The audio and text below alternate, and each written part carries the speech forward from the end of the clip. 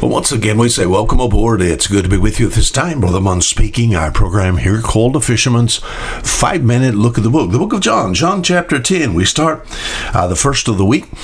John chapter 10. Oh, some good verses here. John chapter 10 is one of the most important, verses or group of verses in the entire book of John, because it's so elementary, where Jesus Christ is describing so many things, especially the way of salvation and where is security.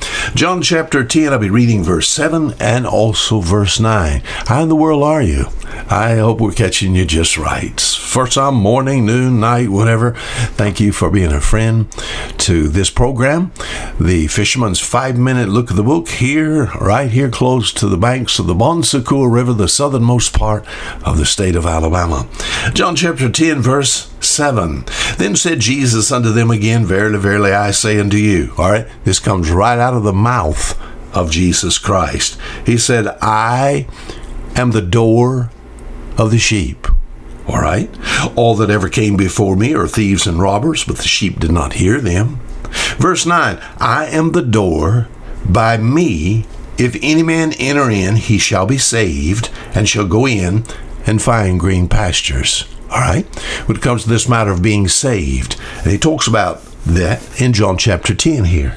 Not only just being saved, but security in this salvation. Jesus Christ said when it comes to the matter of salvation, I'm the door. So we know Jesus is the door of salvation. So a lot of times people ask me, they said, Brother Mon, I enjoy studying the Bible. How can I understand the works of Christ? Well, right here, what we can do, he's likened unto a door.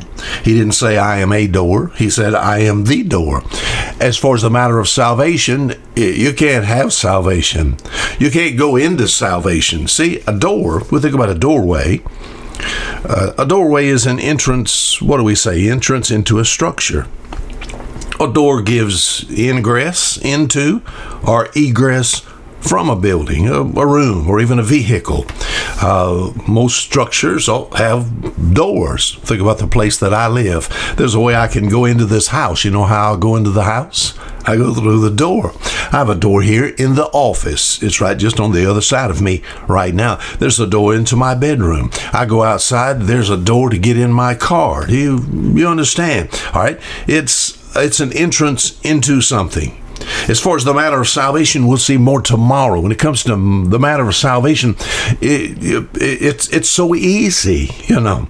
People make it so, so complex. And many person errs from the faith here after understanding that as far as this matter of Bible salvation is concerned, Jesus is the only way. See, he's the door. You can't get into salvation without going in through the door. Now, doors can be made of wood, they can be made of metal, they can be made of fiberglass. Jesus is not some wooden door. Jesus is just the doorway, the entrance into such physical doors throughout the Bible. In fact, as far as the Bible is concerned, if you get your concordance, the word door or doors is used over 200 times in the Bible in a physical way. It could be the door into tents. It could be a door into the tabernacle, door into the temple, you know. And in the Bible, it also uses the word door in a spiritual way. What do you mean, Brother Mon? In Psalm chapter 141 and verse 3, there's a little verse there that, they will make a good message. David said he wanted to put a watch on the door of his lips. What? The door of my lips. All right. Then what is my mouth? When I open my mouth, what am I doing? I'm opening the door. And as far as opening this door, you better be careful how you open that door. Are you listening, ma'am? Are you listening, sir? All right. The door of my lips. Put a watch on that.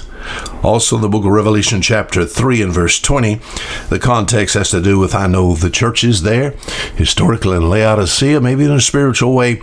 Today, some application maybe to local churches. But Jesus said, behold, I stand at the door and knock. Now, what would that be?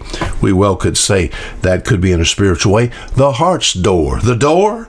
How can I understand some things about the work of Christ? All I have to do is study about a door. Until tomorrow, Fisher Munn saying goodbye.